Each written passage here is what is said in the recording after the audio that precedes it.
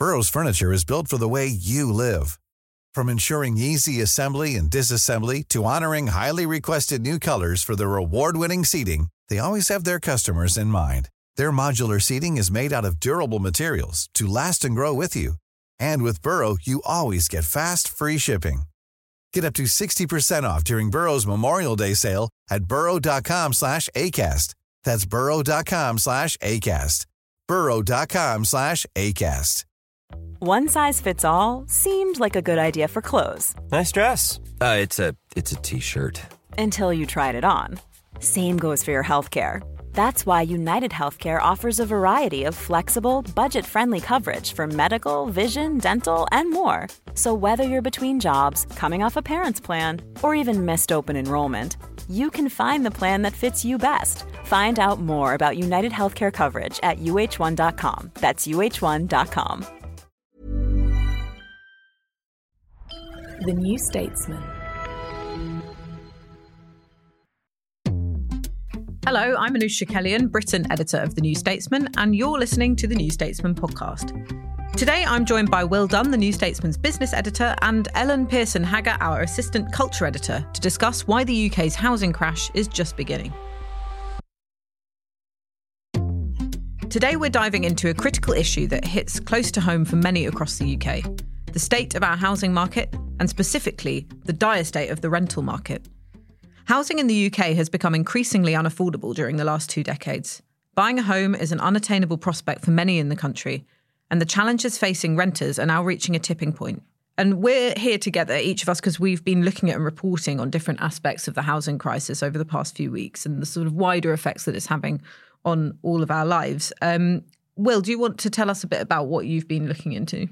Yeah, so I've been mainly looking at the way the housing market, house prices and rents is changing as a result of what's changing in the wider economy, especially the change in the price of debt, because almost everybody who buys a house buys it with debt, and a lot of people who rent a home are paying off their landlord's debt by doing so. So that's the principal change that underlies all of it, is how expensive is it to borrow, and that's what has this enormous effect on the wider economy, because it cuts into people's disposable incomes as well. And Ellen, when we talk about the housing crisis, we often talk about people who can't afford their rent or they can't buy a house. But of course, when rents go up, it means people who run public venues are also in trouble. You've been looking into that. Yeah, exactly. I've been researching and reporting on how landlordism affects our cultural spaces and the arts life in the UK. And even as a journalist who's been reporting for some years now on art spaces and the culture industries, I was surprised myself to learn just how much of an impact landlordism has on the viability of our cultural spaces. And that arts venues, cinemas, music venues don't own buildings is a huge problem for our cultural life in the UK. And it is affecting the state of our towns as well. Even if you aren't directly, if you're lucky enough not to be directly affected by the housing crisis, it will still be having an impact on your neighbourhood. That's something I've been looking at, the number of councils that are at risk of bankruptcy because they are no longer able to supply enough temporary accommodation for people who end up homeless in their areas. That's a statutory duty they have to fulfil, but they just don't have the places to put them in, and that's pushing their budgets to breaking point and, really pulling at the fabric of some towns around the country. But let's get an update on the actual state of the housing market at the moment, Will. Everyone's sort of saying that house prices are going down, but that's not quite true, is it?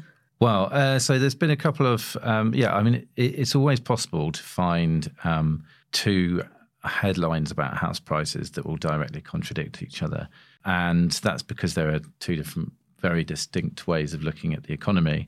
So, if you've been on BBC News website this month, you would have seen headlines saying house prices rise for the first time in 6 months and house prices see biggest monthly rise for more than a year. And that sounds like, back in business for house prices. But equally, last week you would have seen a headline, I'm not sure if BBC reported it, but saying the prices have undergone their first annual fall since 2012. And that's the more realistic picture. So prices do normally rise in the autumn. People have a look at houses over the summer and then kind of complete in the autumn. October's normally the biggest month. But this October has been the weakest month, the weakest October since 2008. And even that is, that little dip in house prices of sort of 2 to 3%, depending on where you measure from, that's a nominal change. And that's the really important thing, is that's happening in a year of very high inflation. So from March 2022 to September of this year, in real terms, house prices fell by well over 13%.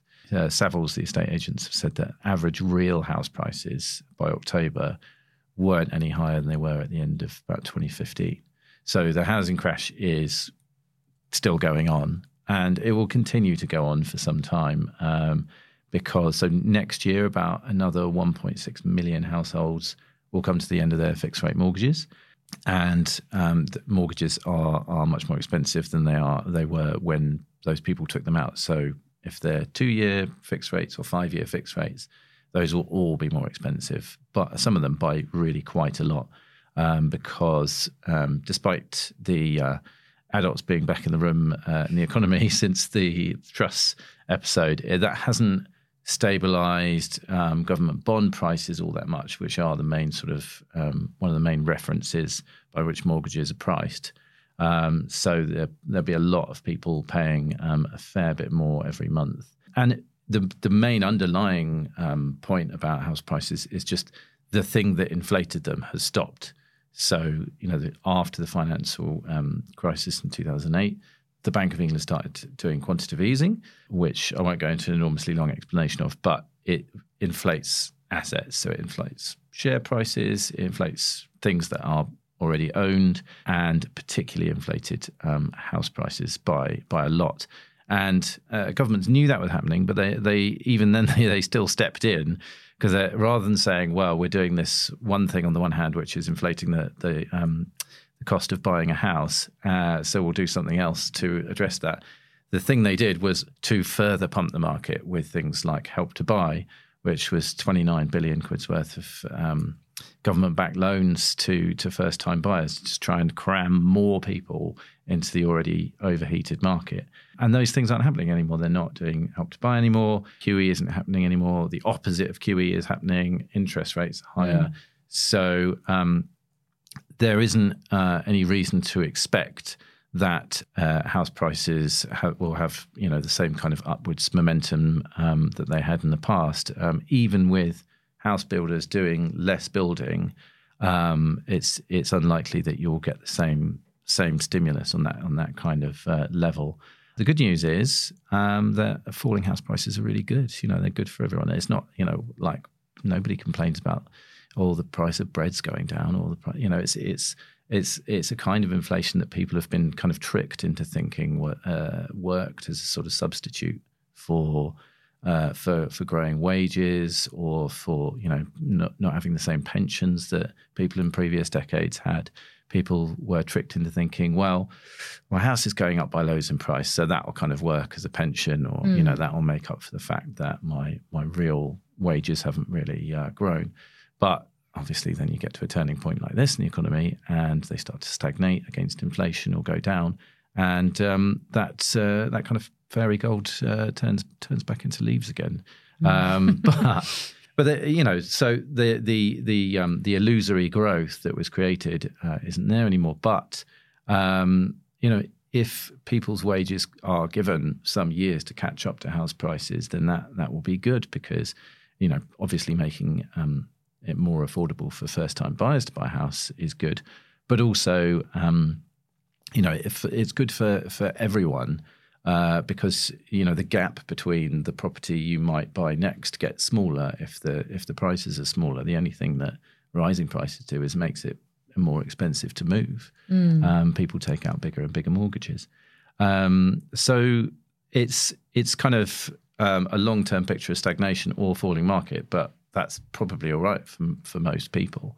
The real problem is rents, because the other effect of this change in the direction of prices, as reported recently, is the fact that For decades, people have bought houses to rent out to other people. It's been it's government policy and monetary policy have made it a very sound investment, because you could get a return from your rent, get somebody paying off your mortgage, and the price of your asset, the house, would go up. So it was kind of a no-brainer, and you don't have to pay national insurance contributions as a landlord.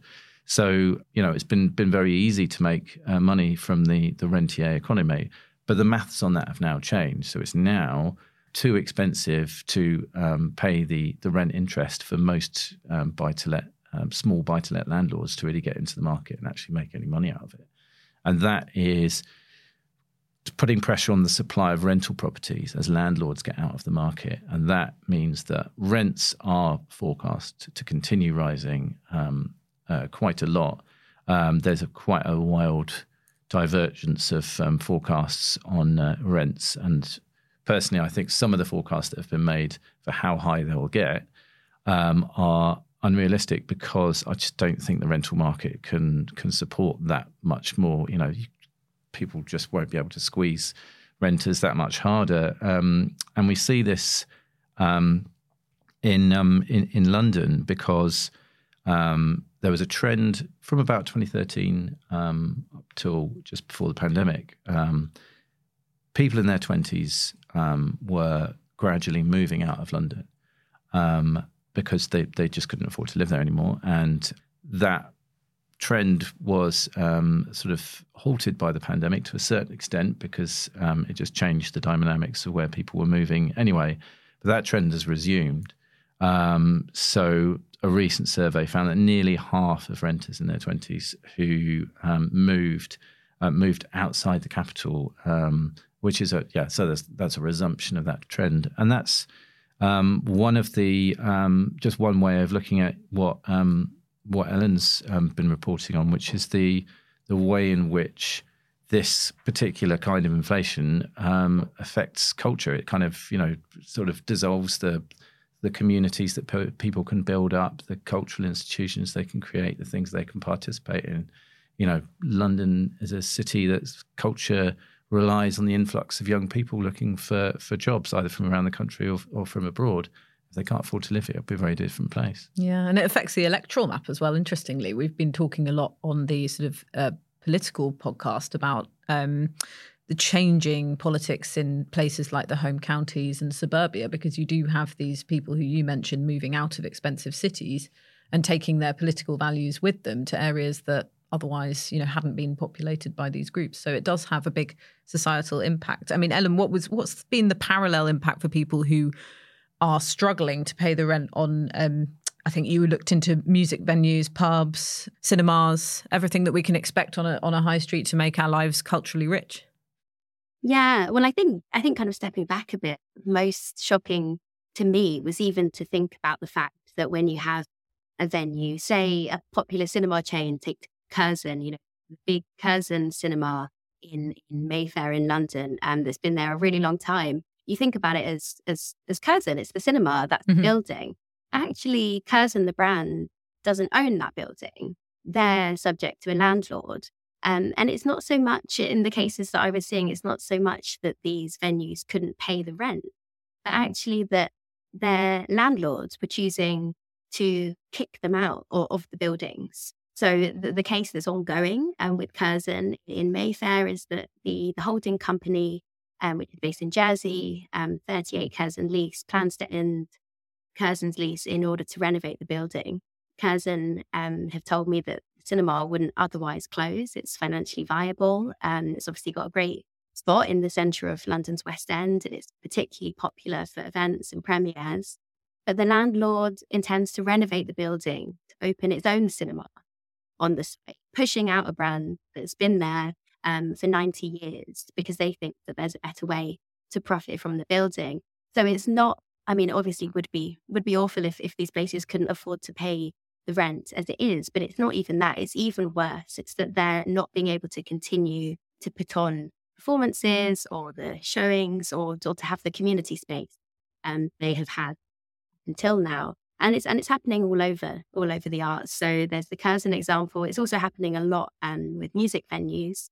And I came across this idea really through the work that the Music Venue Trust is doing. They're an organisation that supports small grassroots music venues, which they define as small to medium-sized venues that focus on showcasing new music. So this is not your O2 academies. It's small community spaces, maybe just with 100 capacity, but they're really important for keeping regional music alive, particularly outside of cities, and also for getting bands on the touring circuit. The classic thing is that, even artists as big as Ed Sheeran once played grassroots venues. Everyone has to start out somewhere, and that's how you rise. And according to data from the Music Venue Trust, more than 35% of grassroots music venues have closed in the last 20 years, which is a huge amount, more than a third. And really interestingly, 93% of those are tenants. And the typical operator has just 18 months left on its tenancy. So the idea is that there are people, business people, music lovers, music fans who have set up a business and they're supporting their local art scene. But with just 18 months on a tenancy, just like as a renter with a few months left on your housing tenancy, there's no way to plan for the future. Obviously, the pandemic made the live events space even more difficult. And, in my reporting, speaking with various venue owners, I know that the effects of that are still being felt, as of course, the effects of the cost of living crisis, people feeling they just don't have the disposable income to buy gig tickets, cinema tickets, theatre tickets, whatever it might be. So there's a number of problems, but the very fact, I think, that these cultural spaces can't feel secure in their building and know that they'll be there in a couple of years' time means that there's lots of things they just can't do. And also, it's a bit like being a private renter in terms of housing, and that, they wouldn't just be able to renovate the building, maybe put a new bar in, knock a wall down, open a space to do something else with it. Business owners are very limited, just like a renter is, any of us who rent our flats and couldn't just suddenly paint a wall black if we wanted to. So I think we have to be really careful when we're thinking about the particular situation that these owners are in. And as I say, it goes from a small music venue to a brand like Curzon, which you assume is secure, but it's just not the case because of the way that the ownership rights are around these buildings. I think that's a really good example of just sort of how corrosive it is to concentrate on sort of non-productive assets in your economy. Those businesses that Ellen's talking about, even a very small sort of community arts centre, like those are productive businesses that are then, helping other businesses like, acts or, sort of musicians to create stuff that they're going to sell to other people. That's productive economic activity. And some of that, Ed Sheeran, whatever you think of his music, I'm not going to share my views on the podcast, is a major export. And Britain does very well out of its cultural exports. That's extremely important to our economy. And if you have other businesses that are just kind of shunting that aside in order to concentrate on the returns from the non-productive asset, they're not necessarily creating more jobs or more products to sell into the economy from the inflation of the cost of that property that they own, then you're doing some economic damage, like right across the economy.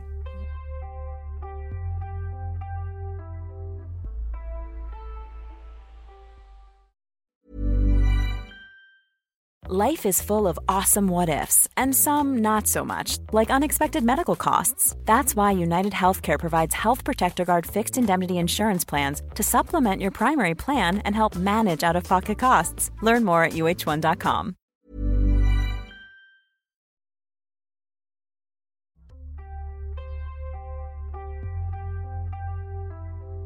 Yeah, and a good example of that is some of the places that I've been looking at that have been suffering a sort of perfect storm of all of these different factors that we're talking about, from rents being too expensive to houses being out of reach to, a scarcity in housing stock. And I think the place where this is most extreme in the country at the moment is in Hastings, which is on the Sussex coast. It's a poor town, but it's close to London, which is, quite a toxic combination for an area. It also happens to be beautiful as well, which makes things sometimes good for the tourism sector there, but very difficult in terms of the gentrification trend, which has meant lots of Londoners have moved down, particularly during the pandemic, on London salaries, been able to buy up what was quite cheap housing, which has then become out of reach to locals. So the typical, let's just take Hastings as an example. The typical rent for a one-bed flat there is now £805 a month, which is huge in a town where the median full-time salary is £25,500.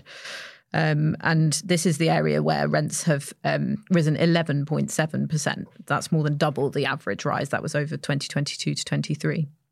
And house prices have also doubled there in 10 years, which is one of the biggest spikes that we've seen anywhere in England.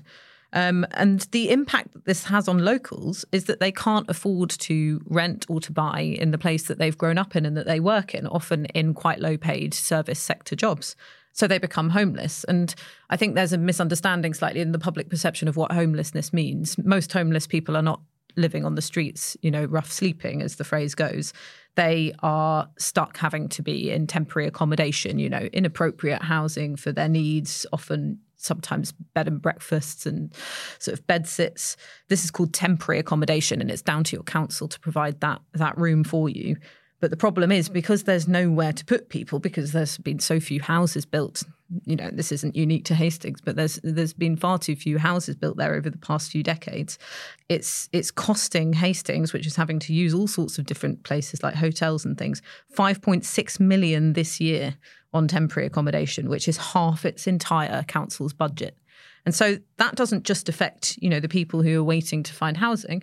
It also affects everyone who uses council services in Hastings. It affects the roads and the libraries and social care and everything else that councils, the bins, have to spend their money on. So, Ellen's talked very vividly about the effect that this can have on our cultural life, but it's also our sort of the public realm, the way that we interact with our neighbourhoods. It's having an impact on that as well. Even if, you're one of those Londoners lucky enough to have bought somewhere cheap in Hastings and have quite a good quality of life, you don't want to see your town degrading that way either.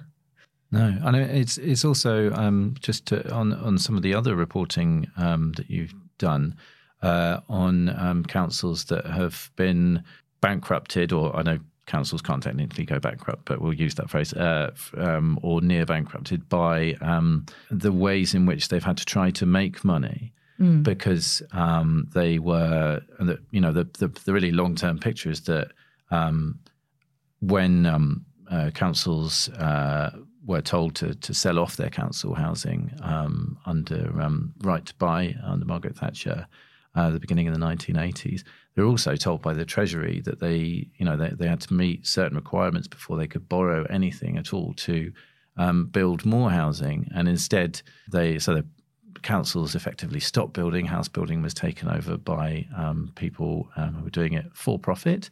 And then councils now, as your reporting from Hastings shows, have to spend all this money on finding accommodation for people that they could have built in previous decades, and they would now be effectively making a return from or not having to spend money on. And instead they spent it on these mad schemes like shopping centres, or gone into business with some quite questionable people who have seen the council coming and thought, I know they're desperate for returns because they've got all these obligations. And I know they can't go bankrupt, so I know the government will always underwrite it in the end.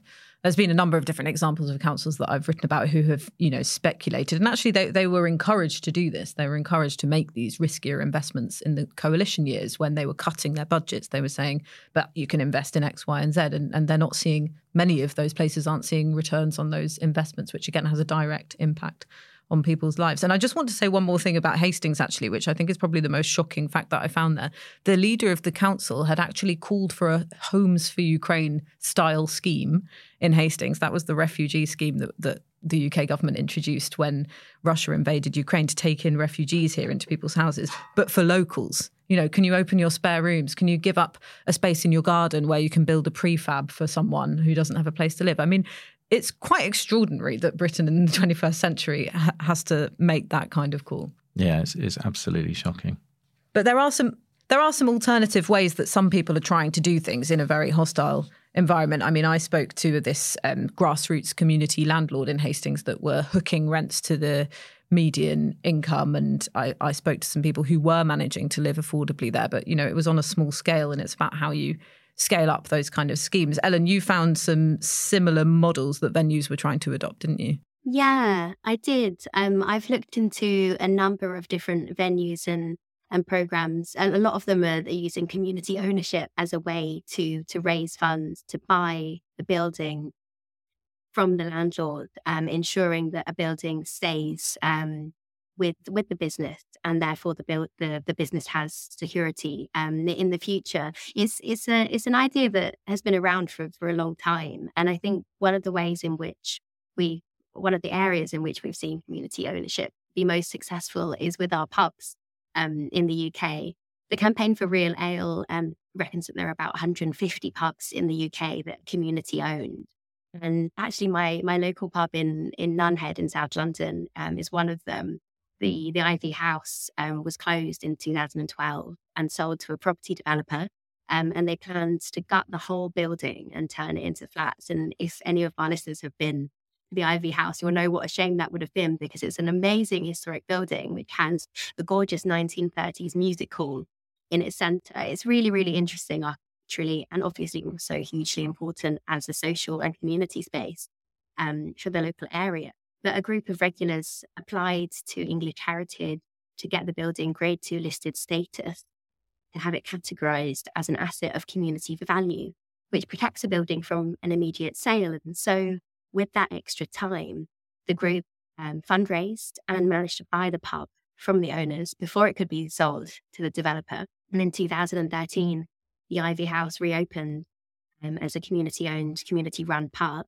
And 10 years later, it's still open. It's a great community hub. They put on all sorts of different events, reading group, really important social initiatives for the community, as well as being a live music space.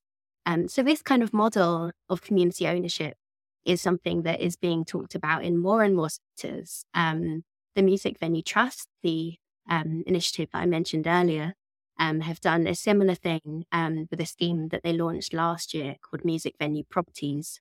And they had a list of grassroots music venues around the UK that they were hoping to buy back from the landlords with this community ownership model. So anyone from, average music bands to big investors, such as some of the country's biggest record labels, were able to invest in this scheme. And the first of those sales went through earlier this year. And that's of the Snug, which is a grassroots music venue in Atherton, in Greater Manchester. It's just 100 capacity. It's one of very few live music spots in the area. And it's used as a coffee shop in the daytime, turns into a gig room at the weekend. But it's a really important community asset, the space. And the building was up for sale. The owner of the Snug didn't own the building. The landlord wanted to sell it. And probably the owner thinks to turn it into flats, because she's seen lots of local commercial properties bought up and turned into flats in the area. But because of this music venue properties scheme, the building has been bought by the so-called friendly landlord of the Music Venue Trust. And so long as the Snug operates as a music venue, it will be secure in its tenancy, which, as I've said, is vital for the kind of development that we need, and the kind of sustainability that we need in this sector. And I think it's really important to think of, obviously we've spoken about housing and the impact on people's lives. And of course, having a secure home is a human right. But also when we're thinking about the kinds of towns and cities that we'd like to live in, we all know, a town, a city is a better place if there are music venues, theatres, cinemas, pubs, community spaces, not purely for the sake of the arts and the culture and the entertainment that happens there, but just to have spaces where people can come together and share ideas, share stories, be with other people. So I think thinking about landlordism within this cultural space is imperative. And I think we need to be having more and more conversations about the ways that landlordism affects the arts. Because as I said before, it isn't something that I see talked about much. You know, we talk about venues closing because of licensing issues or because of rising energy costs. The whole kind of late night alcohol licensing issue is a common one. But to be thinking about who really owns our buildings and our premises and the brands that we love, I think is vital. Yeah, and I absolutely agree with you. And there is an irony, isn't there? Because you're talking about what kind of towns, cities, neighbourhoods we want to live in. Often, at first, it's in the interest of the landlord or the housing developer to make an area into a sort of desirable location before they build the houses. So I've been writing about this trend called meanwhile space, where, you know, perhaps underused high streets and vacant units are done up in a nice way, and, you know, nice local businesses that otherwise might not have been given a chance to put into these places, and they become quite artistic and exciting to people who want to move to perhaps an area that's a bit more affordable but doesn't have much going on there. And these are often backed by housing developers and the people who are going to profit from it. Knocked down, and then housing is put in as soon as they've got the interest sort of ramped up in the area. So there's that strange sort of artificial culture that's sometimes pumped in somewhere because of the landlordism that you've just been talking about, Ellen. But there's obviously, you know, there is knowledge among these people of what they need to draw, particularly younger people, to an area, and that's now being exploited as well. I remember hearing about a London property developer who would, before he started doing up a block of flats, he would open a bookshop on the same street, because everyone wants to live near a bookshop, and then the bookshop wouldn't last all that long after the flats have been sold. It's incredibly cynical, but it is, like you say, it's an irony. But, you know, the fact that somewhere has cultural institutions makes people want to live there because there's just more to do, you know, more chances, as Ellen said, to spend time with other people. But then that also, you know, causes property prices to inflate, which imperils those institutions, because the owners of them then think, well, I could get more out of this if I turned it into the kind of housing that everyone else is buying. So you do need some sort of mechanism to protect that, or you just have this constant cycle of people seeing it solely as a means of making money. And, then the people who have moved to those places then watch them degraded by the thing that caused them to move there. Yeah, I mean, we've been looking into, for a separate piece, Will, into lots of these schemes, these housing schemes, which are quite new, where people have been left without the things they were promised. Often they're promised that there would be a pub on the estate, or even a GP surgery or a primary school, and these things just don't appear once the builders leave town. It also works the other way.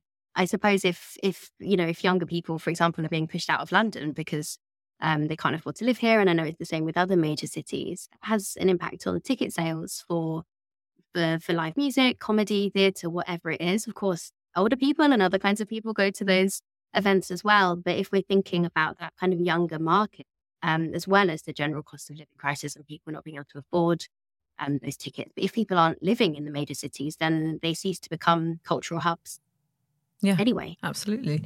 And like you, Ellen, I met someone, I met this group, it was sort of half community land trust, half social enterprise, that were buying up old buildings, sort of disused buildings, to turn into both workspaces, cultural spaces and flats, affordable to rent to their tenants. And I asked the woman who ran it, this organisation is called Hastings Commons, and it's sponsored by various groups. You mentioned I think you mentioned Historic England. I think that was one of their funders, National Lottery, and some local funders as well, to help them buy the buildings. And she said, we'd love to do it on a grander scale, and we'd love it to happen around the country. There are some other examples of this kind of thing happening around the country, but, the policy atmosphere is extremely hostile. And I wonder, Will, what kind of thing do you think the government or an incoming government could bring in to try and make the housing crisis sort of less acute for people?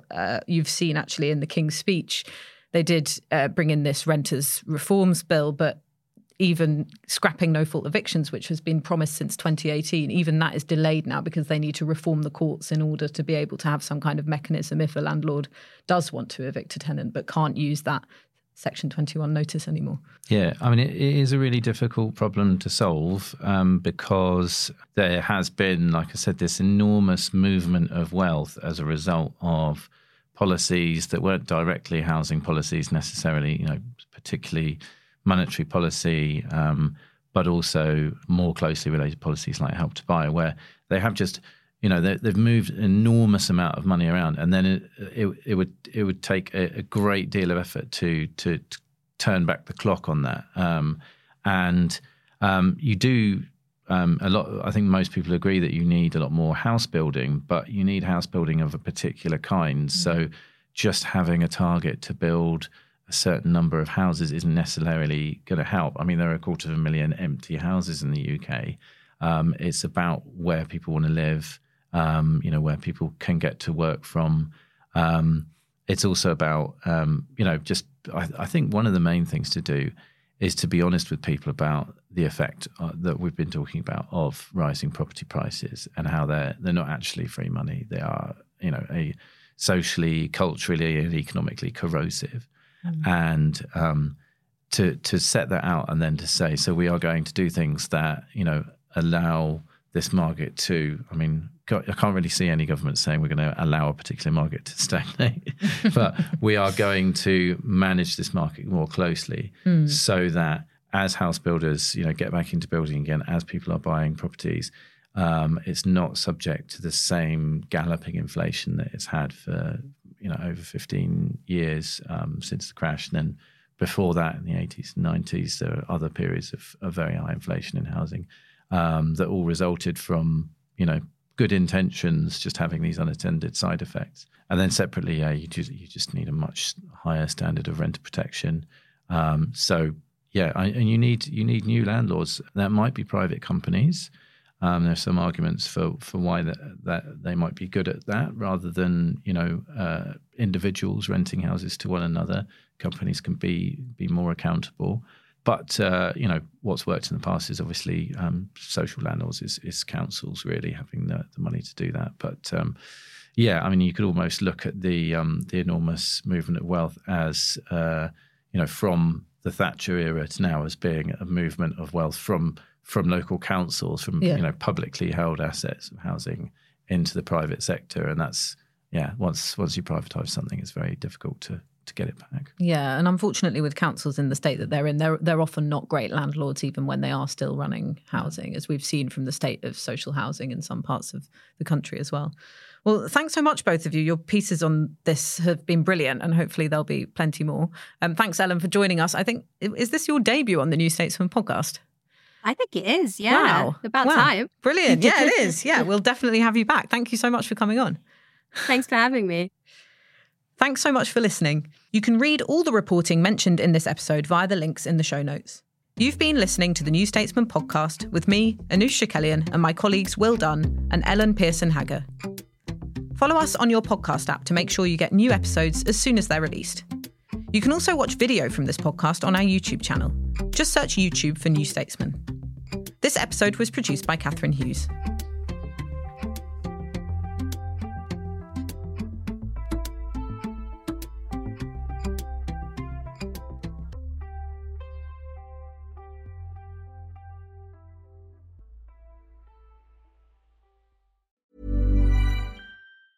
You know how to book flights and hotels. All you're missing is a tool to plan the travel experiences you'll have once you arrive. That's why you need Viator. Book guided tours, excursions, and more in one place. There are over 300,000 travel experiences to choose from, so you can find something for everyone. And Viator offers free cancellation and 24/7 customer support for worry-free travel. Download the Viator app now and use code Viator10 for 10% off your first booking in the app. Find travel experiences for you. Do more with Viator.